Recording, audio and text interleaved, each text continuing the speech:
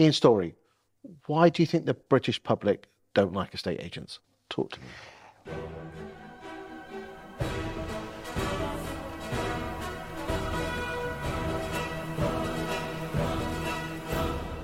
Well, I think it stems back from probably the 1970s and 1980s when unscrupulous estate agents could get away with things that they can't get away with now because of the internet. Okay, expand a bit more on that one. So you could lie to a buyer about what a vendor had paid for a house. Well, you can't do that now. I think it's probably easier to con people then than it is now. Anything else?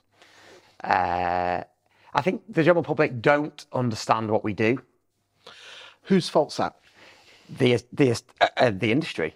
Yeah. If you look at other countries around the world, I learned a lot from Australia, Tom Panos, etc. And they have a far better reputation there than they do here. It's regarded as more of a profession. Yes, and we're considered more of an industry here. Yeah. What would your advice be to estate agents wanting to improve their own reputation and therefore, by definition, the industries or the professions? Be better at marketing. Don't overvalue. And do more in your local community, even if that's just interviewing the butcher. You're very good at marketing, local marketing, talking to local people, your property tours, which are presenter-led, which we'll come on to in a second. Do you really think it's that easy? Yeah. I don't think none of this is difficult.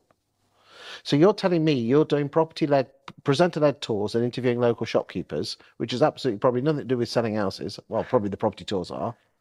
And that improves your reputation locally? Hugely. The best thing I ever did was lockdown, lowdown videos during COVID lockdown, where I spoke to everyone. And ever since then, people know who we are and they trust us to a degree, as estate agents. But you stopped doing them though, didn't you? Oh, well, I did, and I'm starting again. Is there anything else estate agents could do to improve their own reputation in their own town? They could give more value instead of just selling. What should they stop doing? Listing their properties on Facebook and Instagram. Okay, not stop doing that, Chris, but jab, jab, jab, right hook, shouldn't they? So they should give jab, jab, jab. Yep. Jab? Right. 3 jabs. 3 jabs. So they should be doing the jabs as well as the listing. Okay, so just for everyone, a jab is a give and a hook is when you actually ask them for something. Well, not sell, ask them. Yes, correct. There you go. So what else should they be doing apart from listings on social media? On social media. Well, they should be giving away valuable local content. I mean, it sounds old-fashioned to be saying that now because that's been we've known that for years, that they should be giving value about the bridge that's closed round the corner or the gas pipe that's being replaced on Acacia Avenue. Those sorts of things is what people care about. They don't give a shit about the new house you put on the market.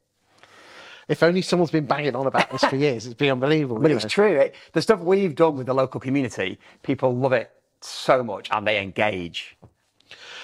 And by engaging, when you do put out a content about your property or about agency, they'll listen to it. It goes down well, yeah. The amount of doors I've been in since doing the vendor farming videos back in the day, which I'm also starting to do again, by the way. The amount of doors I've been in is incredible about people who know you. Oh, I feel like I know you. Oh, Ian, how are you? Never met before, but they know you. It's because they've seen you on video and the subconscious cannot distinguish between seeing someone on the screen and meeting them face to face. So therefore they feel like they know you. Yes. And when they know you, they get to like you. When they get to like you, they trust you, and people do business with people they trust. Yes. So in a roundabout way, the general perception of a estate agency is everyone has a personal responsibility to get out there using the power of one of these things, social media, and go with the act of trying to give value as opposed to trying to sell them. Of course, yeah. So when we talk about vendor farming videos, for people watching who don't know, I did this loads when we started Stories, and it really got us known.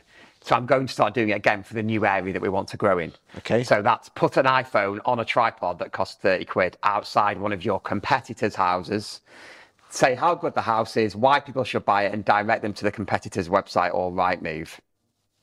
It takes 5 minutes. But you're asking me, asking the agents watching this to help sell a competitor's house? Yes. Best thing you could ever do. The person that came up with that crazy idea needs plenty shooting, don't they? It was the best thing I ever did. Because I used to wear a mic that had a fluffy, or got all this from you, the fluffy thing on the end of it. And I got to know these lads, and they used to take the piss of it, like, like lads do when at the pub about, a hamster on YouTube, whatever it is. Dead cat, yeah. But in reality, they knew me, people knew me from Facebook, from doing this. Welcome to whatever it is. Top tip, boys and girls. Check it out. Right, okay. Anything else that they should be doing or not doing? Well, adding value is quite a broad term, isn't it? Okay, so you've done local interviews. Local interviews. The vendor farming is good because you're adding value, but it's also relating you to property. So if you want to grow in the upper quartile, as the term is used a lot, isn't it? If you want to grow in the upper quartile in your market, don't stand outside 100 grand terraces. Go and stand outside £2 million houses. Okay. I always thought, sorry to interrupt, Chris, because you told me this. If the vendor questions what you're doing, if they happen to be there, well, you can say, well, I'm just trying to help sell your house. I'm Ian from Storey. Good luck. And if the agent contacts you to say what you're doing, you say, well, just so you know, I mentioned to the vendor that I'm helping you to sell the house. Screws their brain up, doesn't it?